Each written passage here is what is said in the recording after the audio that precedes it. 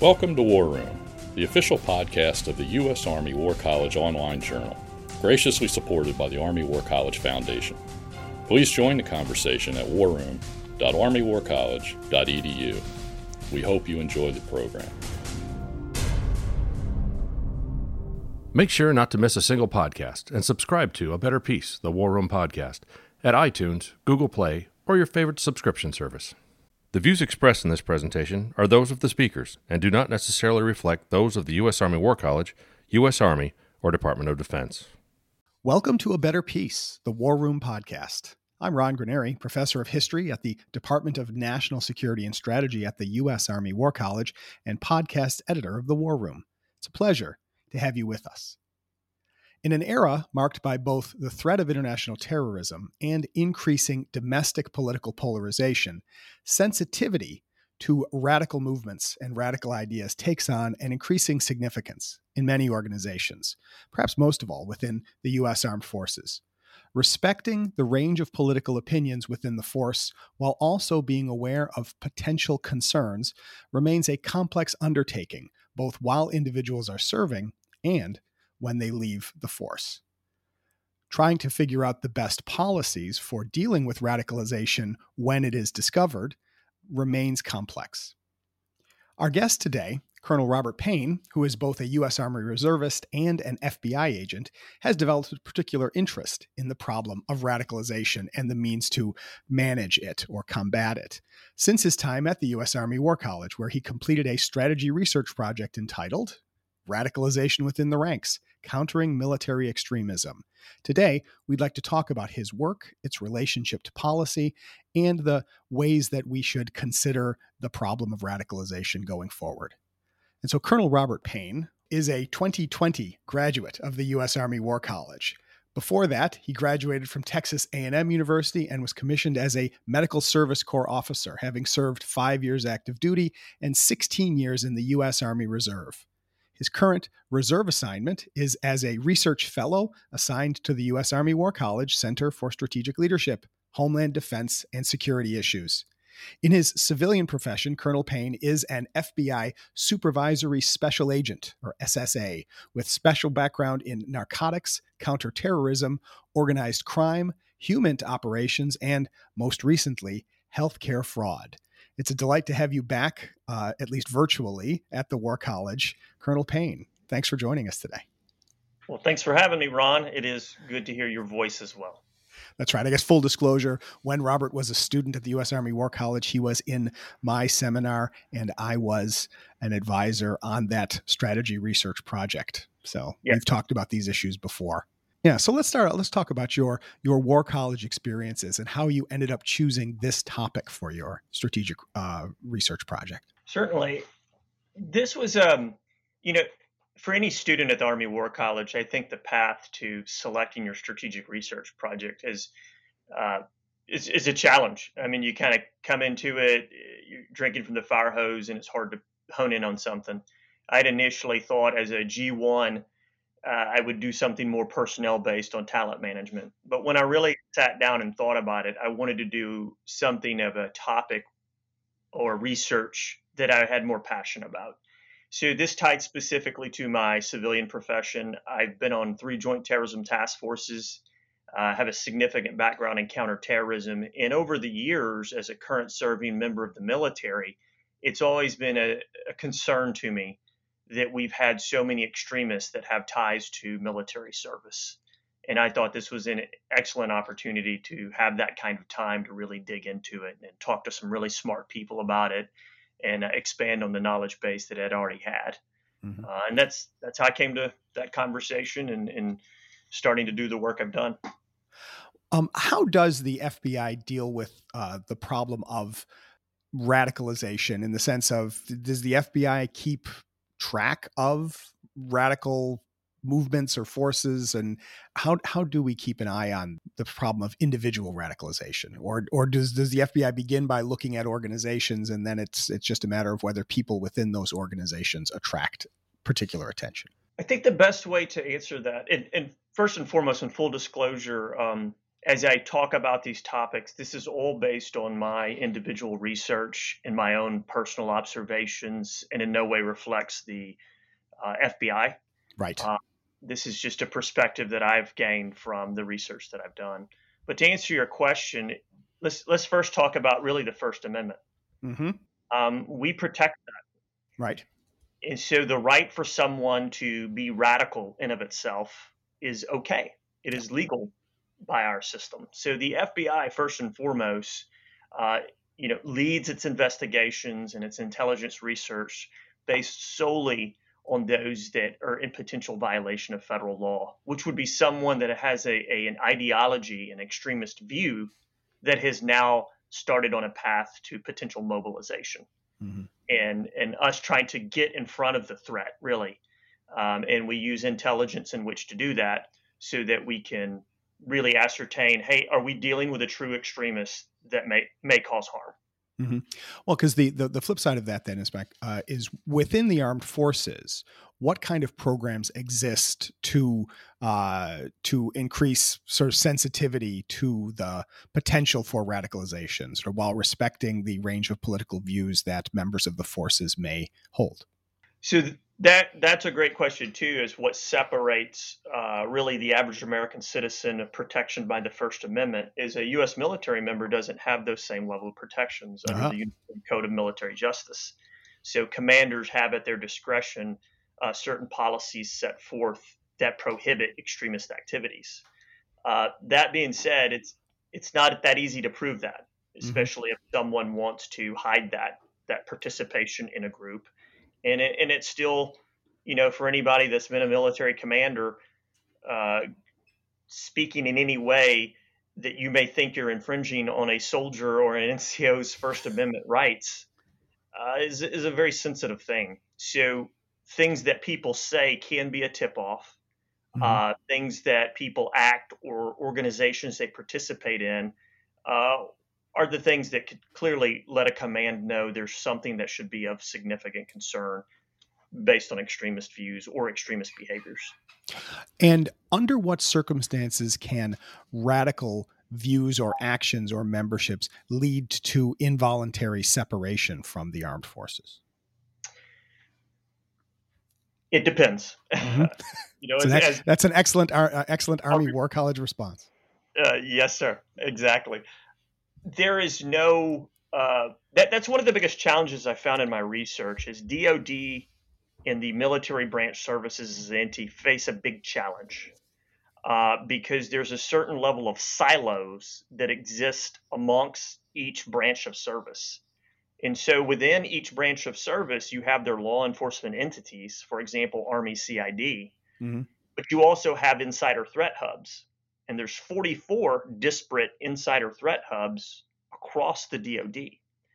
And so there's no one specific executive agent that's truly tracking the concept of, hey, if I have extremist person in the ranks in this location, or what happens when they separate. Because there's a moment in time in which a person, if upon a concern and under UCMJ is separated, that we have to make sure that bridge is connected so that the National Joint Terrorism Task Force military operations support team is made aware so that they can notify the correct FBI division to assume that person back into society and begin to do a logical investigation.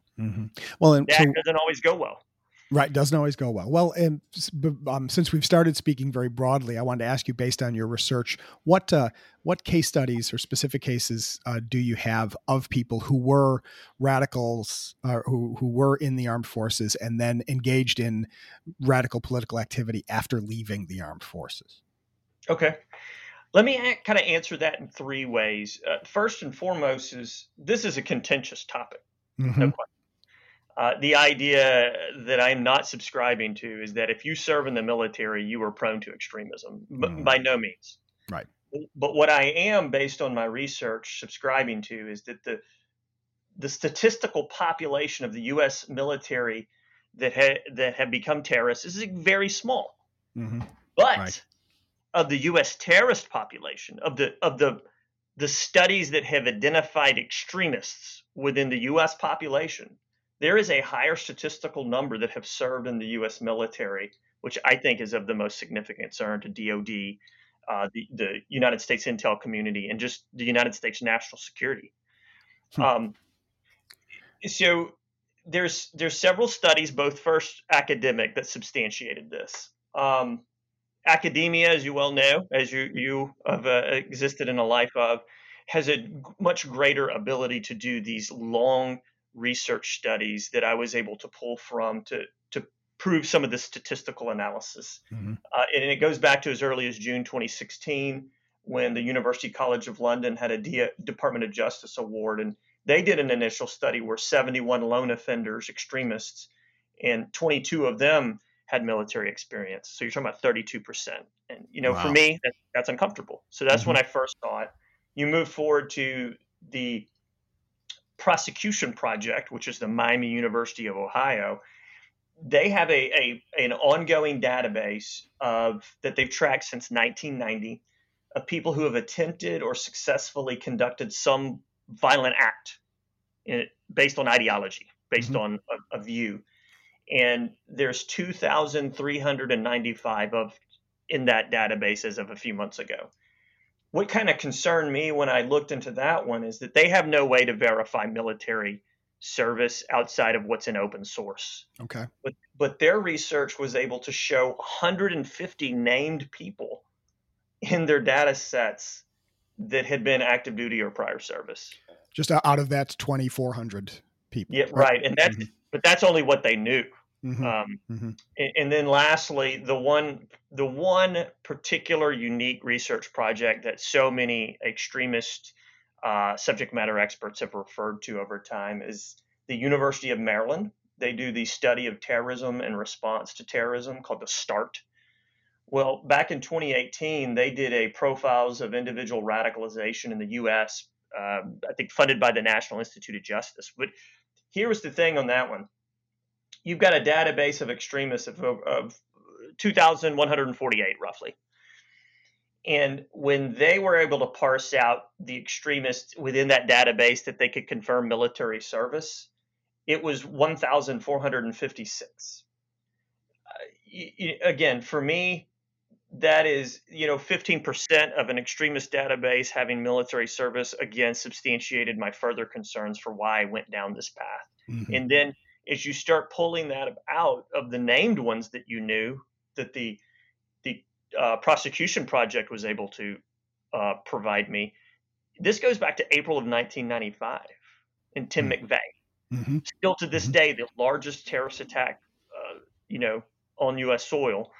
And he was a former U.S. Army sergeant and Gulf War veteran. Right. Then you move forward to 2009, and everyone knows of Nidal Hasan and the rampage at Fort Hood, killing 13 soldiers and civilians.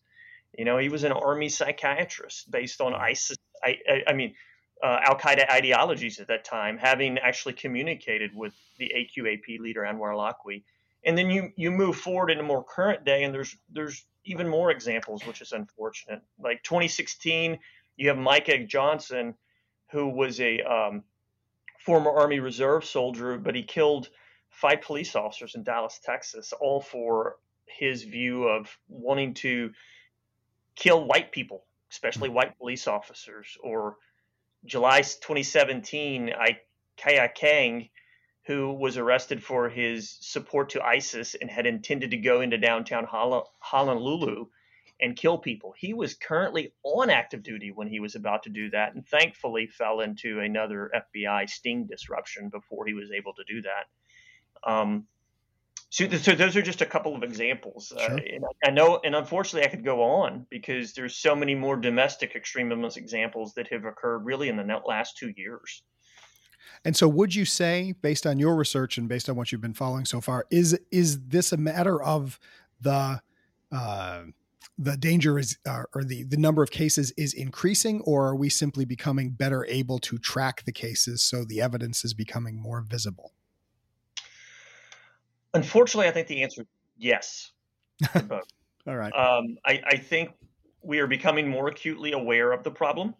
I think there is a certain level of acknowledgement that I have to provide the DoD entities out there doing this, and certainly the FBI, who at any one time has hundreds of counterterrorism investigations open. And when I did my research at this time of hundreds, maybe close to 1,000, 10% they were tracking as domestic terrorism investigations that actually had a military service member, whether they were former, current, or had been retired.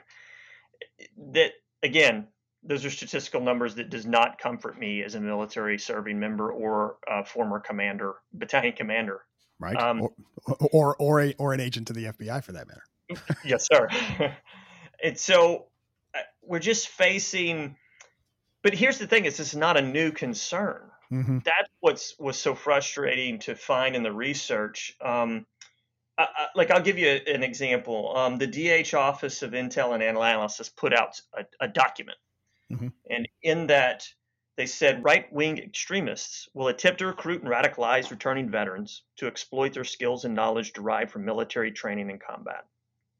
These skills have the knowledge and potential to boost capabilities of extremists, including lone wolves or small terrorist cells, to carry out violence. The willingness of a small percentage of military to join extremist groups because they were formerly trained, disgruntled, disillusioned, or suffering from the psychological effects of war is being replicated today.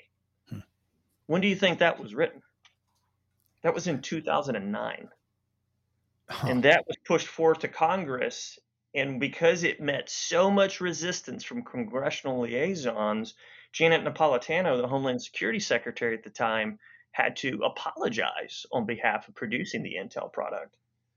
And that's because people thought that somehow it was either politically biased or somehow an insult to the service for suggesting this. Correct.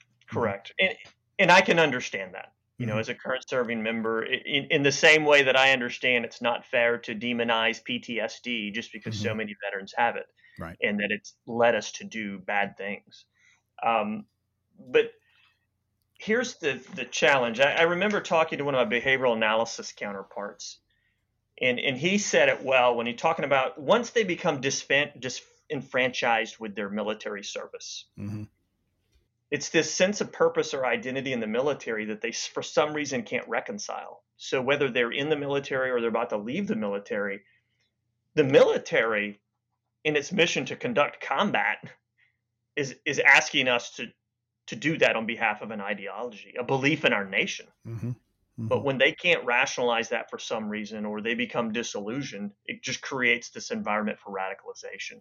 And that's what ties to the military. And then the more heightened concern is the fact that we have training and weapons, combat experience, communications, things that would make it more concerning, especially from my perspective as an investigator. Sure. Well, and so to circle back to something we started talking about, so that within the service, of course, people have free certain degree, they have free speech rights of a sort. If it ever gets to the point that a service member has really stands out, sort of sticks out for dangerous radical ideas, or begins to be seen by comrades, by commanding officers as a threat of one kind or another, it is possible that someone can be involuntarily separated, or it's possible that that person might become frustrated or might separate as well. If someone were to leave the service after having been, for one reason or another, identified as someone with potentially radical or dangerous views, is there any automatic handoff to law enforcement, or is it just, once you leave the service has completed its responsibility for keeping an eye on you? So we, as an FBI agent, having worked on 3 joint terrorism task forces to include supervising one, Mm-hmm. Dear God, I hope so, that the handoff occurs, that it is coordinated appropriately from the chain of command through the respective components, law enforcement agencies. In our case, Army CID or the 902nd MI, military intelligence, should be handing that kind of information. The challenge is getting in front of it. Mm-hmm. And where I've seen from a personal standpoint is several investigations that there was more value from an investigative standpoint to actually ask the service component to hold on to the service member that is expressing, or there's a reason for these extremist views and the concern, because there's more control that the military has, because once they've been separated, whether it's voluntary or involuntary, then they're into the population. And there's a lot less controls that we have. I know everyone's shocked to hear an FBI say that, but there's a lot less controls that we have to monitor that potential threat. Right. And so it's so important that when it's seen within the ranks, that the DOD and both the FBI work collaboratively in determining the best way to do that. And there's a particular investigation that stood out in mind that has now since hit the news, so I can more openly talk about it, that kind of motivated me to look into this research. And that was the racially motivated extremist group called the BASE. The BASE, right. Which ironically is, of course, the English translation of Al-Qaeda. Yes, ironically, which I don't think these guys were smart enough to even probably know that. But they made an open attempt to utilize military members, and two of those members were former military, and it extends to groups like Atomwaffen. That one was one that predated the BASE, but is still fairly recent, where in 2018 the founding member of Atomwaffen, which was a neo-Nazi white supremacist group, because Atomwaffen means atomic weapon in German, right? He was actively serving in the Florida Army National Guard and went in with the intention to get military training as he went around recruiting furthers. And there's an amazing PBS Frontline expose on it that I would encourage anyone to watch if they kind of wanted to get into the mindset of it. But they said they want to recruit veterans. And one of the former members of Atomwaffen that was interviewed they never named him, but he said, we wanted to appeal to veterans. If you take an average 19-year-old from Atomwaffen, his only experience of war is video games, versus some guy like me who knows himself in war. People looked up to the military guys, and we were at least using the training they had given us to hit back at them. Oh, it hit me like a ton of bricks when I heard that. You know? Right. Well, and so in that case how long did he stay in the Florida National Guard before his membership in Atomwaffen actually had consequences? Oh, he was in. And there was a lot of things that, based on my open research, things he had said, asked about equipment that probably were red flags that never really just translated to got reported. And so it was known, I believe, during the investigation, but what ultimately, once he was arrested, is when he was separated. Right. And unfortunately, that just happened too. This is October of 2020, the Wolverine Watchman. Are you familiar with it? So this is that self-described Michigan militia that was going to kidnap the governor of Michigan. Indeed. And ignite a civil war, I believe, storming the state capitol. Right. Well, so thankfully, again, the FBI disrupted the plot, and over 13 people were arrested.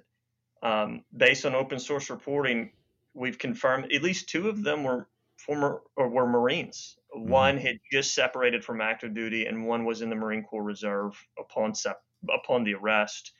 And I believe there may have been another member that had been former U.S. Army. That's three. That's again, still highly concerning, and even more and more examples. Right. Of why this is a national security concern.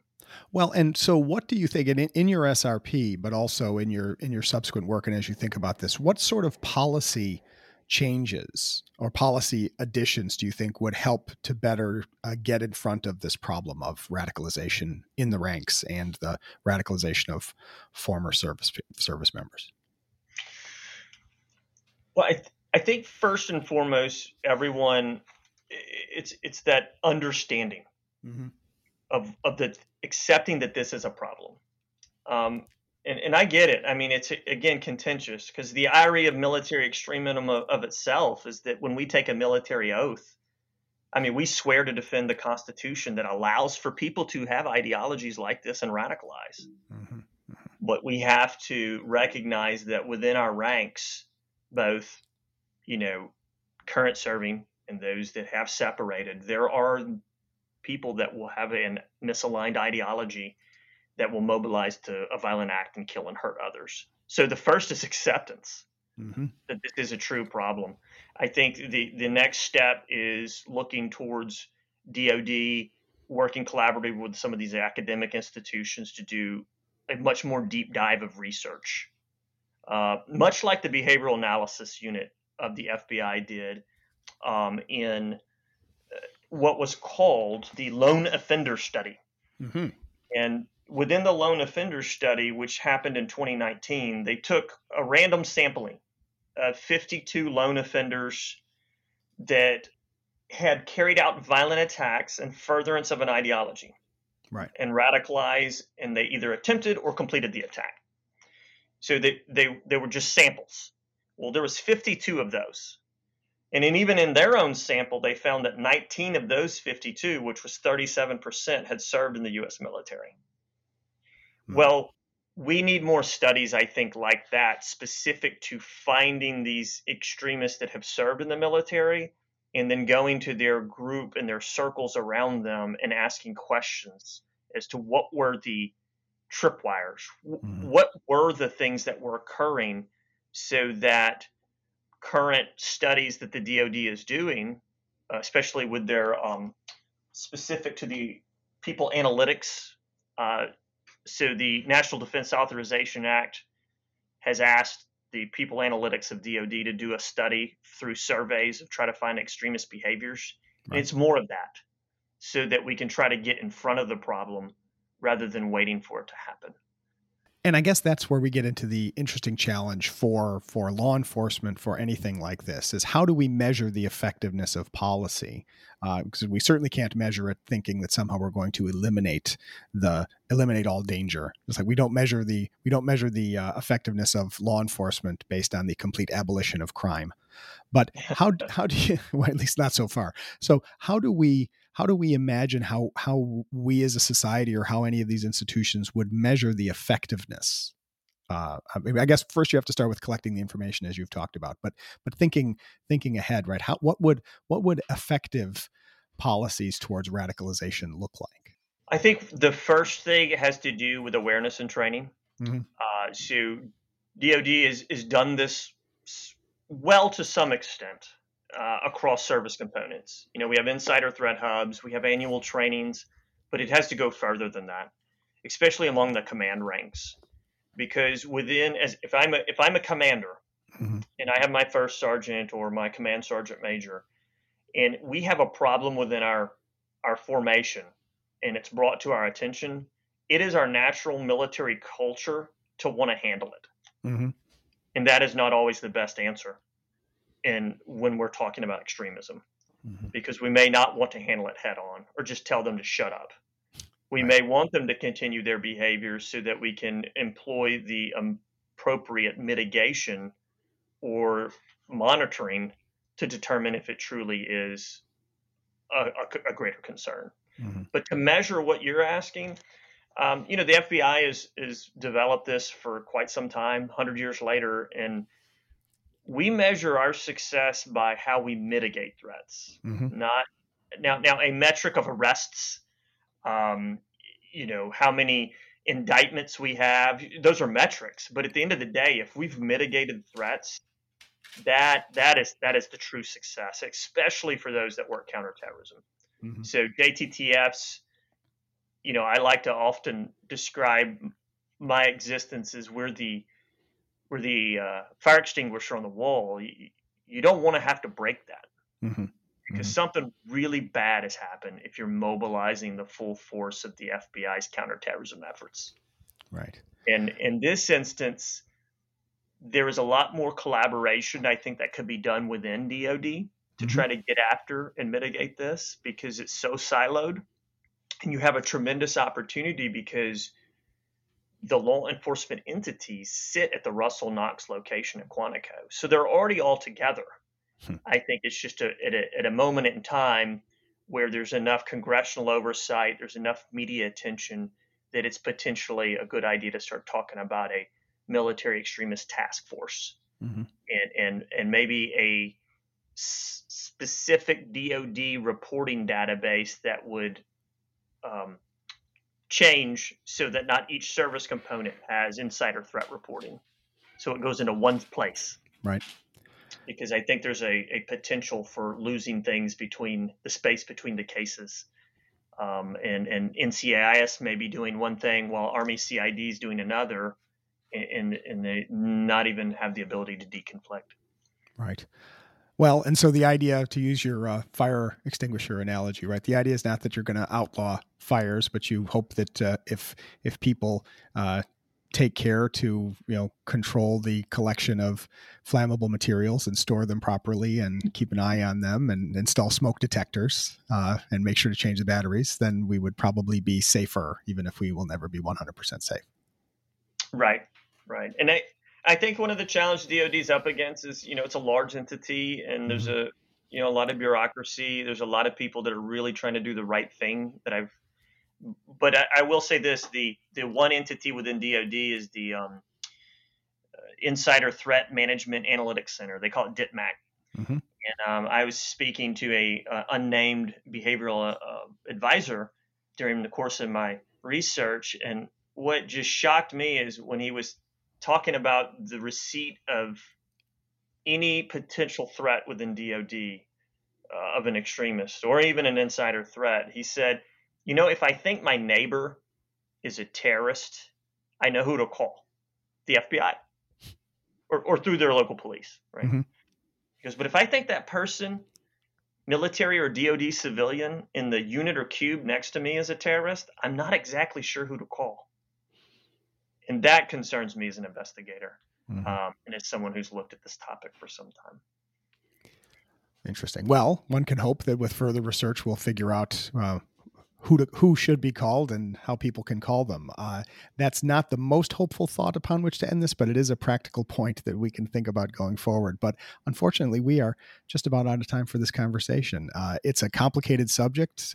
Colonel Payne, thank you so much for joining us to talk about your research and to talk about this. And I hope that our listeners have found this conversation as illuminating as I did. So thanks very much, Robert Payne. Absolutely. I'm glad to do it, and appreciate getting this message out to others and anybody that wants to collaborate. Since I'm still a research fellow assigned to Homeland Defense and Security Studies at the Army War College, I'm open for business to collaborate and help further this research. Outstanding. Thanks so much. And thanks to all of you for listening in. If you want to contact Colonel Payne, please do through the Army War College. But in general, thank you for joining us and listening to A Better Peace. Please send us your comments on this program and all the programs, and send us suggestions for future programs. And after you have subscribed to A Better Peace on the podcatcher of your choice, because of course you would like to subscribe to A Better Peace, we ask that you rate and review this podcast so that others may find it as well, to continue to grow this community so that we can continue to have these sorts of conversations. We're always interested in hearing from you, and we hope that you are interested in hearing from us. But until next time, from the War Room, I'm Ron Granieri. And that concludes our program. Thank you for listening. The views expressed in this podcast reflect those of the speakers and do not necessarily reflect the views, policies, or positions of the U.S. Army or the Department of Defense. Let us know what you think. Provide us your feedback, comments, or suggestions through our webpage at warroom.armywarcollege.edu, and have a great day.